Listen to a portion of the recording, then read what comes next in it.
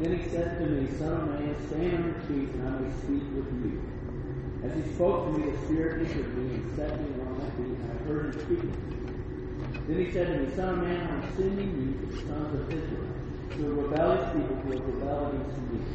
They and their fathers have transgressed against me to their death. I am sending you to them who are stubborn and obstinate children, and you shall say to them, Thus says the Lord God. As for them, whether they listen or not, they are a rebellious house. They will know that quiet has been among them. And you, son of man, neither fear them nor fear their words.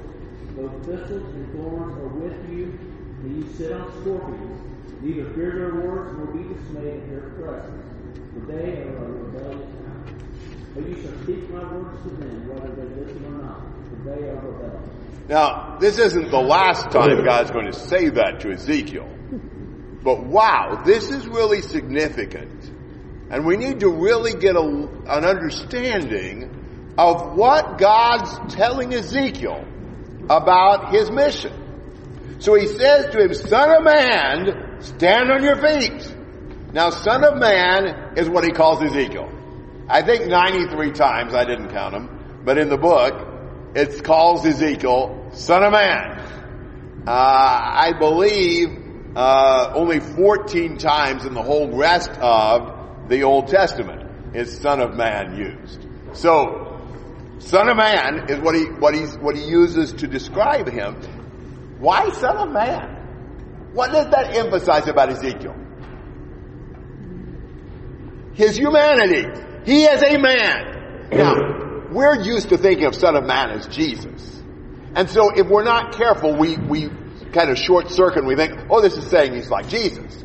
Well, when we call Jesus Son of Man, why did Jesus seem to call himself Son of Man a lot? Because that was the really significant thing about what had happened to Jesus when he came to earth. He'd always been deity. He'd always been God. But he suddenly appeared here as the Son of Man, as a human. Now, do you hardly ever hear anybody else call Jesus Son of Man in the New Testament? Almost always it's Jesus calls himself that. We don't stress his humanness. But Jesus did. When he came down, he became a human person. Now, I think here, when God calls Ezekiel Son of Man, he's really contrasting what we just saw, the majesty and glory of God, with the frailty and weakness and humanness of Ezekiel. He's just a son of man. He probably ought to remember that.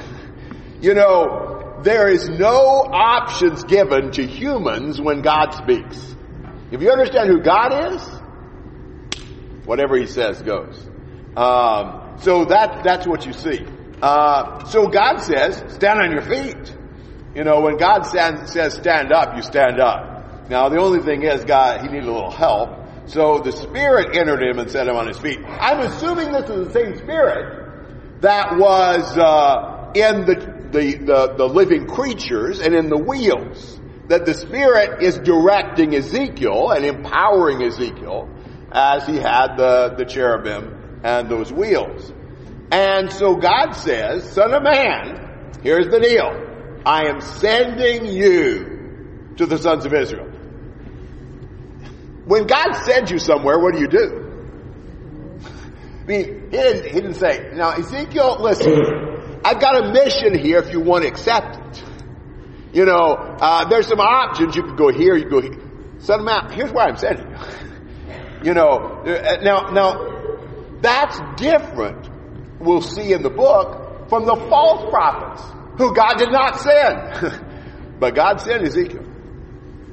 And so he says, I'm sending you to sons of Israel, to a rebellious people who've rebelled against me. Now, you would think when you hear rebellious people, we're talking about the heathen, pagan nations. They'd be a rebellious people. Well, actually, this is the Israelites. And they and their fathers, it's intergenerational. They've been rebelling now for a long time. They've transgressed against me to this very day. We think of Israel as being the chosen people. They're well on their way to becoming the unchosen ones here.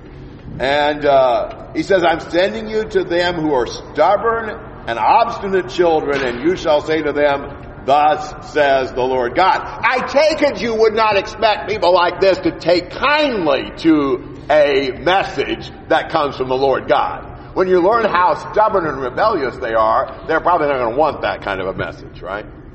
But that's the message that Ezekiel's got, that God gave him. Now, think about like times when churches talk to preachers, evangelists, and want them to like move there and work with them. What kind of things do they usually tell the preacher about the area? Can you imagine somebody saying, well, listen, the people you'll be talking to are just stubborn and ornery and rebellious and hard-headed, and they won't listen. That's not usually what we hear about. We hear about, it's a beautiful area, people are really receptive, got a fine school system, you just love it. God says, you're going to hate these people. They are stubborn, rebellious, hard-headed, and just don't expect much out of them. That would be really discouraging. Can you imagine? Saying, listen, there have been quite a few preachers that have gone to this place, maybe gone to this church, and they are just stubborn, hard-headed church, and they never listen, and they treat you bad, and they just ignore you. And you're a preacher, what would you say? I think I'll try somewhere else. I wouldn't be where we choose to go. Who wants to fail all the time? Who wants to keep preaching and nobody hears you and nobody changes? But that's exactly what he's telling Ezekiel to do. He says, as for them, whether they listen or not, for they're a rebellious house, they will know that a prophet has been among them. So success for Ezekiel is not having them listen. What's success for Ezekiel? Telling them the message. That's exactly right. When Ezekiel fulfills his mission of speaking the word of the Lord to them, he has been successful. He's done what God says. There's one focus. He delivers the words of the Lord. The focus is not on the audience reaction. So we glorify God when we preach and live his message, regardless of the response of the people we tell the word to.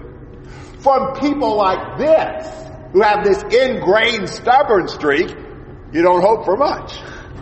There's not high expectations here. At least he's been honest with Ezekiel up front. Don't be disappointed when they don't listen. They've not been listening to me for a long, long time. So I wouldn't expect it. So, what if you took a city in the U.S.? I don't know how you would ever know this, but what if you had some kind of supernatural revelation and you found out there is not a single person in this city who has a humble, trusting heart that will submit to the Lord? Nobody will listen to the gospel. Should the gospel be preached in a city like that? It's a waste of time. Why would you preach to somebody like that? If you knew they weren't going to obey the gospel, if you knew nobody'd listen, why would you, what would be the point in preaching to them? Glorify God. Obeying God. We'd obey God.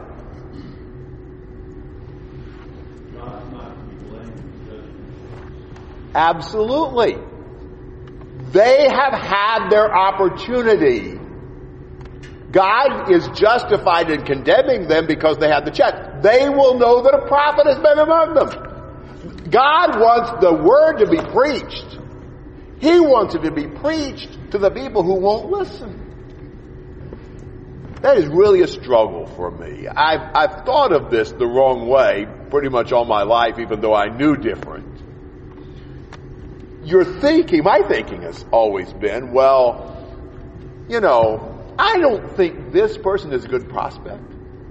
I don't really think they're going to listen or be converted. I won't bother talking to them. Who would be the person who will probably listen? That's who I want to talk to. And so it's kind of like, I've used this before. Maybe this is a good illustration, though. This is saying it from a positive sense, but I think it'll get the point across. My dad listened to old-time radio, and I think this is from that. I don't know. I heard him tell this story hundreds of times. If you knew my dad, he told the same stories a lot. But I remembered it really well. About this guy who's traveling down a country road in the middle of the night, and he has a flat tire. And he has a spare but no jack. And he thinks, what am I going to do? Nobody lives out here. There's nobody here. And I won't be able to find anybody with a jack, and starts trudging down the road. Pretty soon he sees a light way in the distance. He thinks, well, that's not a house, probably a street light or something. Nobody lives down here. But as he gets a little closer, there's a house. He thinks, well, nobody be home, not in a place like this. And he gets a little closer, you can see somebody through the window. There's somebody there. He thinks, they wouldn't have a jack. If they did have a jack, they wouldn't loan it to me. At the time he knocks on the door and they answer, he said, you just keep your old jack. Turned around and walked off. Do we ever do that with people? Now, we're saying that you ought to preach it whether they would listen or not. The fact is, we are not told whether the people we're speaking to will listen or not. But I think there are times we've decided for them they won't listen, there's no need to talk to them, and we just say, just go to hell anyhow.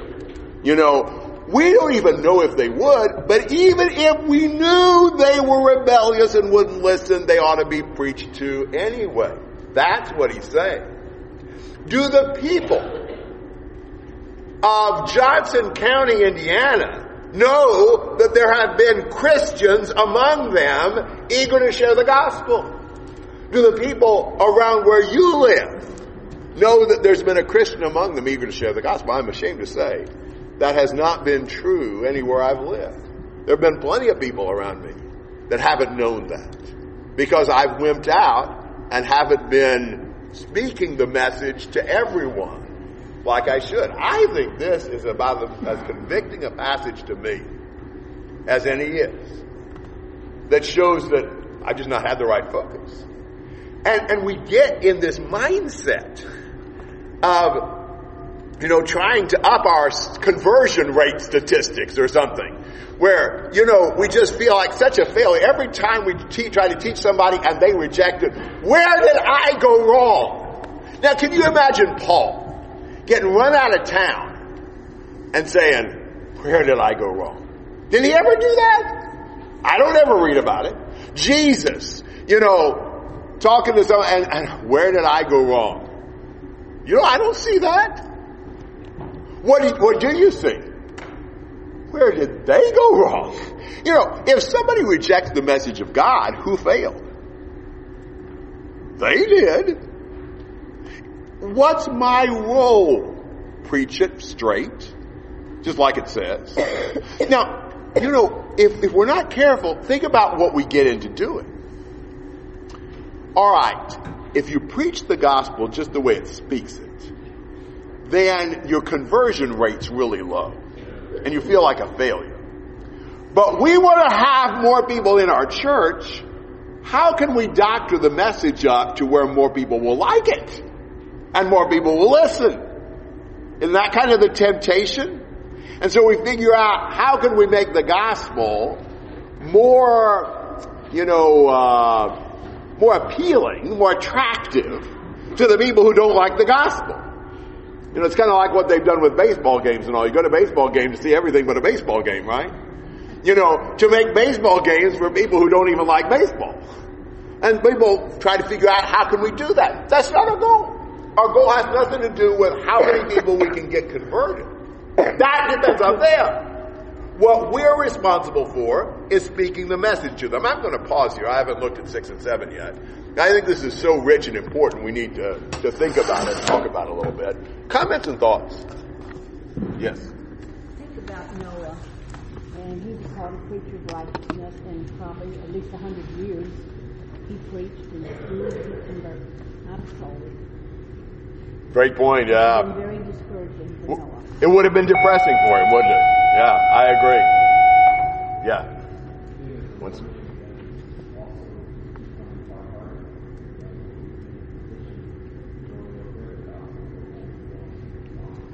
Yeah, wow. Think about it from the standpoint of these listeners who have such a hard heart. That's a dangerous place to get in. Are we humble, sensitive people who really listen? Would the Lord say about us, they're hard-hearted, they're not likely to listen, they're a rebellious house? That's a good point. Tyler. I think this displays one of the things about the gospel that I think continually converts me every time I think about it. The concept that a God who clearly needs no messenger is asking his people to carry his message shows not only the importance of the message that is to be carried, but also how much faith God puts in his people, in this case Ezekiel, to carry that message. And that, is something that I think could easily become a bad attitude because you can become prideful in it, but it's an inherent level of worth that God places upon our messengers. Yes. It should give us great confidence. God blesses us by using us. Yes, Jake. We'll use terms like fruitful or fruitless, and then we'll look at Jesus saying, go into the towns, preach the gospel, and then for those who don't listen, wipe your sandals from it, leave the town. We look at those passages, and we look at the fruit we need to bear in conversations that we have, and we need to season our words with salt, and everything that we end up concocting this view, and I'm certainly guilty of it. If I don't think it's going to be fruitful, if I don't think they're going to listen, then I'm just going to go ahead and pre-wipe my sandals and go ahead and leave. Because I don't think it's going to be fruitful, and we're called to be fruitful people. Everything we do needs to be fruitful, and I think that, we go ahead and look at a person in the little bit that we've interacted with them, and not having even preached the gospel yet, and decide for them that they're not going to listen. And maybe we have to change our view of what fruitful is. Right. Are we fruitful if we faithfully speak to the message to rebellious people who don't listen? Yes, I think we are. And I think that's what God wants us to do. Yeah. So, John. this is kind of a parable of the seed sower. Yes. We're not supposed to swap over necessarily. It's some result of getting out of it. And so the message that we're supposed to present is allowing it to grow in itself. We plant the seed. We don't create the growth, the development, and all that. It's exactly right. So our goal is to teach people the message God gave. Our goal is not to figure out how to get them to want it, receive it, accept it. We want them to. We love them and care about them. But we understand all we can do is teach them. We don't control their response. Yes. Jason.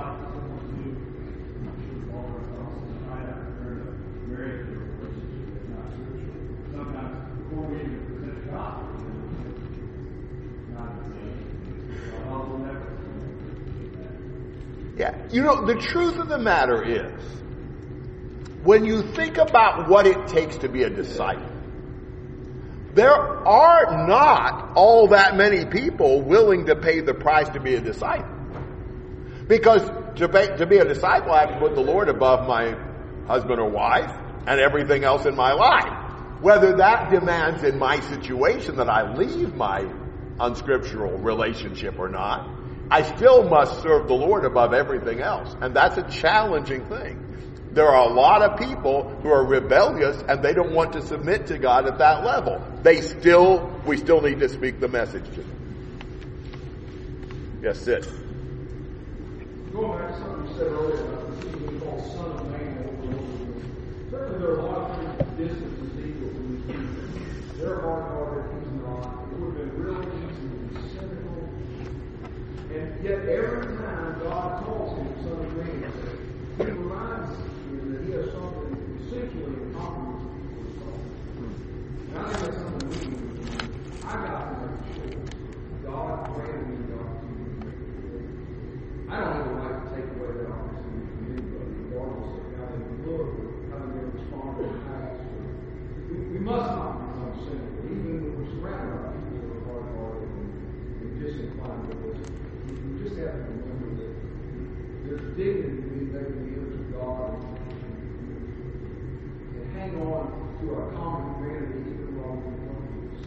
Good point. Yes. It's easy when a lot of people rebel to just kind of become almost resentful and embittered toward people. It's amazing that the Lord never gets to that point. He still loves and he still reaches out. So he's our model in that. Yes, Brian.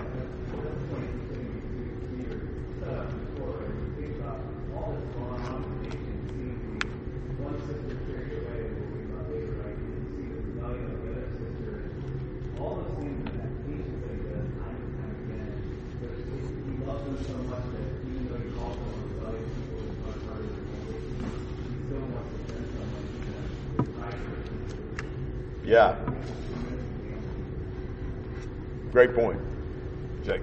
Just one last thing that I got from this, the sower is he scatters the seed. He doesn't, pick and choose where to plot the seed, and that's how they did it. They just, that's what they did. You throw it everywhere. Everyone needs to hear the gospel. No matter what their response is going to be, they will decide that. Joe?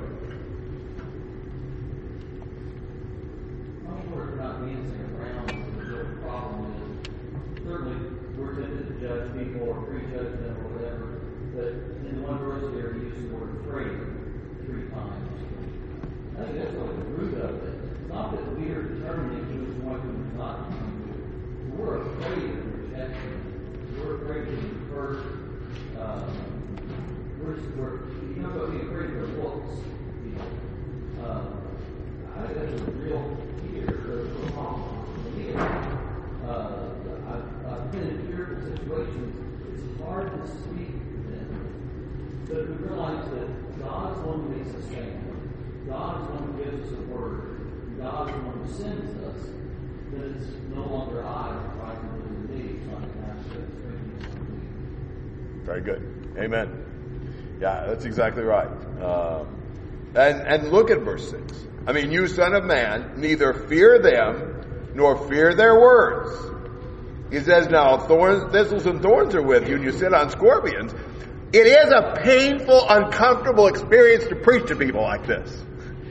It's hard to preach to people who don't want to listen to you.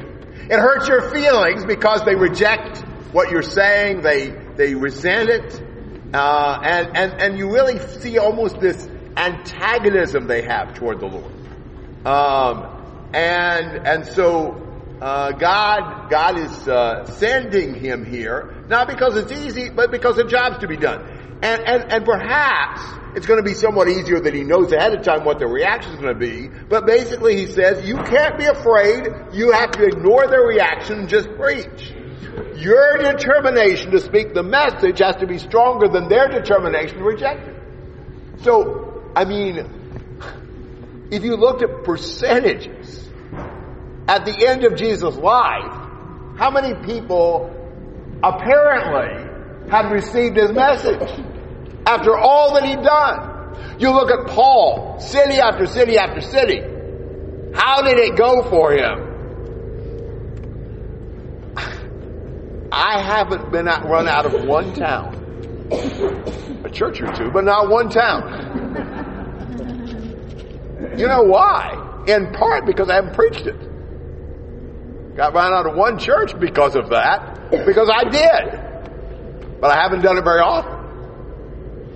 It wasn't a faithful church. It was a group that were not happy with our knocking on doors and teaching their members. But you know, if we were more bold, if I was more bold, I think there'd be a lot more opposition. But I know that. I don't want that opposition. I don't want to feel rejected. I don't want people to look at me and think, oh, there's that guy who always talks about the word of the Lord. That's what we need to be willing to deal with and to receive. He says, you know, you shall speak my words to them whether they listen or not, for they're rebellious. So Ezekiel just hadn't really been given by the Lord the option of choosing the audience or the message. You know, he just says, he presents it in a take it or leave it way. You know, don't do anything other than just speak it. So, when it's all said and done, we cannot base our sense of fulfilling the mission on how they respond. It doesn't matter how they respond. That's not our job. We are doing what God wants us to do when we speak. Like it says. No changes, no alterations, no, sweetening it up or making it sound any better. Just preach it like it is. That's our role. Thoughts and comments? Brandon.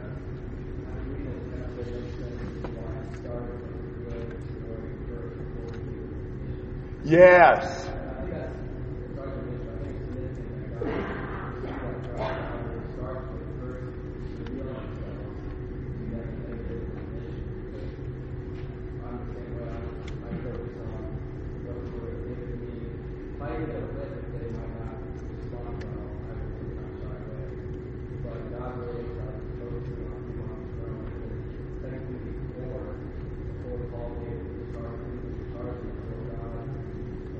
Yes.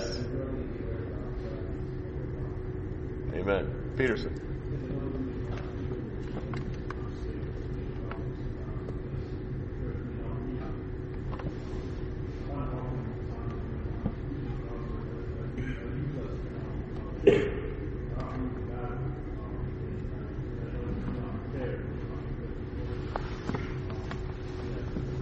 All right, so we need to be prepared, and we're afraid of maybe losing the argument. I might suggest this. Think about this one a little bit. Every once in a while, we're just afraid we're not going to convince them. Well, is that our job? Preach and teach the truth. We feel like we failed when they didn't agree with us. Well, it's not our job to make them agree with us. I'm not against the idea of helping them see the way of God more perfectly and showing why what they're saying is wrong. I think we need to do that. But we don't necessarily do that to their satisfaction. I see people a lot of times who they feel like they haven't done the right thing because the other person didn't believe it. Well, these guys aren't going to believe it. That's not because Ezekiel didn't teach it. It's because they didn't have an open heart. There are going to be plenty of people that we're going to teach who aren't going to agree with us. And they're going to reject our message, and we're like, where did I fail? What did I fail? What did I say wrong? What argument do I need to change? No. There are plenty of people who didn't believe Jesus was the Son of God after hearing His message. It's not up to us to convince people. It's up to us to speak the message. I think that's an important distinction because I think we put pressure on ourselves to make them believe. And if we think they won't, we don't want to try it because we don't want to fail again. That's this point. Failure is not announcing the word of the Lord. Failure is not them not accepting it. That's their failure, not yours. Johnny. It's kind of like the same message. So it's like we come, we give the message, but when we look at the same there, we're afraid to take shots. Right. Yeah. Good thought. Clint. And to your point, I mean, Jesus himself could not convert some people. And he did all the right things. And he even knew their hearts. So in a way, Ezekiel's like Jesus. He's a prophet priest who's going to talk to people and knows they're not going to listen anyway. And, but I think there's a way to present it. There's preaching the truth in love. I think the presentation matters to some degree. Jesus tailored his message to certain people depending on his audience. He was harsher with the Pharisees in some ways, and maybe a little bit more palatable to some other people. But he didn't compromise on the spiritual truth, right? So, I think there's a way to do it, and there's a way not to do it. But, preach the message and look. Sure. And we can search the scriptures and find out details about how God wants us to speak it. Certainly the attitude we ought to have when we speak it. But ultimately, like you said, if Jesus didn't convert them all, well, who failed in that one? So ultimately, our responsibility is to speak the message. We speak it with conviction and with love, with humility, but we speak the message. Right. This really helps me appreciate how far I am from really understanding God's love. Because it seems like Ezekiel, if he did get uncomfortable, he should reflect back on what he had seen, and the image of God's glory reflecting on God's love for his people could drive him to continue. So it's like failure ought to compel me to focus more on God's love and not focus on myself. And I think that's my problem, is when I'm afraid, I'm focusing on myself and not the glory of the Lord. Yes. I'm focusing on myself and not the love of God that's striving to be exercised through me. And if that reveals pride, which I can either respond by indulging in that pride and staying afraid, or I can strive more fully to focus on the love of God and be compelled forward. Amen. Good point. Joe? Question, I'm not sure I agree with that. I don't know if you agree. If we're looking for a parallel situation in our own lives, we have Ezekiel talking to what should be God's people, not the world. Does it become even more difficult then when we think about talking to rebellious brethren? Would that be a good application here to think about? Would that be more fearful, more difficult? Yes. Maybe it is. Yes, because you would hope and expect the brethren to be responsive as you would have expected Israel to be responsive. And so, yeah, that's probably true. It may take more courage to teach the truth to people that are brethren that you're expecting will listen than it does to the pagans you're not expecting to anyway. Jake.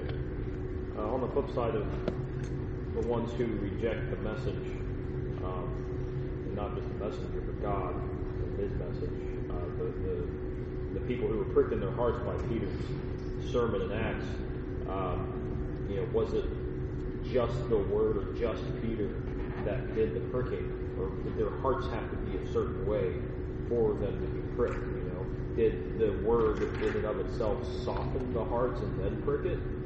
Or did it require? So I'd say, along the lines of, it's not the failure of God and it's not the failure of the messenger if the word does not have fruit in somebody's life, if the word does not prick somebody's heart, because the heart has to be a certain way. So that in and of itself evidences and proves that it's not just the word. Or another way of looking at it, in Acts 7, they were also pricked in their heart, stoned Stephen. Right. The message often cuts us. Now, what we do with that really depends on our heart at that point. That's another way of saying the same thing. Yes, Mindy. Wow, what a relief this is in so many ways. It's difficult enough to talk to someone and try to do it in the best way and present the word of the Lord. What a relief to know I'm not responsible for how they respond. I can just practice speaking the word and focus on the glory of God. And I don't have to worry about the rest of it. Exactly. I think that's it. I think it's important for Ezekiel to see that. Can you imagine how neurotic Ezekiel would have become if he had felt like he had to get them to believe it and obey it? How would you do that? So that would just be an impossible situation. God's letting them know up front, no, they're not going to listen. Now, that's a bummer, and you've got to be courageous, and it's tough to be rejected all the time. But on the other hand, you're not at fault. They've been rebellious for a long, long time. Nothing's going to change at this point. So, yeah, Austin. I think another type of fear is discomfort. That when we look around in this room today, we go, well, there's plenty of Christians. There's plenty of brothers and sisters. My children will have so many people that they can carry, on and on. And we just stop doing the Lord's work because we're surrounded by so much good. Where here Ezekiel is filled with just the rebellious people, and we need to think about that too. That there are thousands of people that need to hear the gospel, not just the people that get to be around themselves. Amen. Exactly. This is not for us. This is for the Lord. Devin. For the people to success that we're doing something in the proper place. So John 5:19 says, Jesus saying, Son can do nothing of himself. Whatever he sees the Father do, he does. But if Jesus himself wasn't trying to put that burden on his own self. I'm just going to do what God tells me to do. I'm just going to say what God tells me to say. And I'm going to preach the message. And I think with verse 2, remember who makes you stand. God's the one who's going to have Verse 53, God, when He makes the increase happen, makes the growth happen. I just plant. It takes all the emphasis and anxiety off of ourselves and puts it back in God in proper place. No, it's not proper place. Amen. Excellent point. That's exactly right. We just are the servant. We're the instrument. And let God do His work. Amen. Very good. Excellent comments. Yes, Nathan.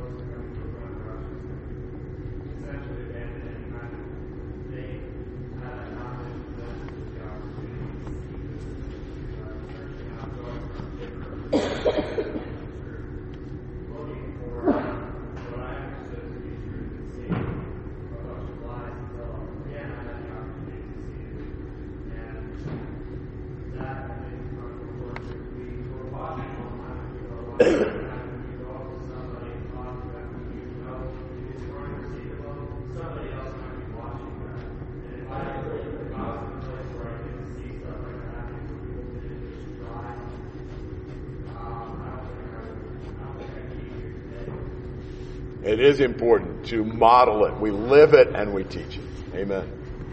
Excellent comments, excellent discussion, and I'm glad to have it on this point. I think we need to meditate on this. We'll get further opportunity. Chapter 3 will tell us a lot more along the same line, and so that'll be helpful to us. I think we're going to take a break here, but let me give you some instructions before you do that. I don't have many. Like I said at the beginning, but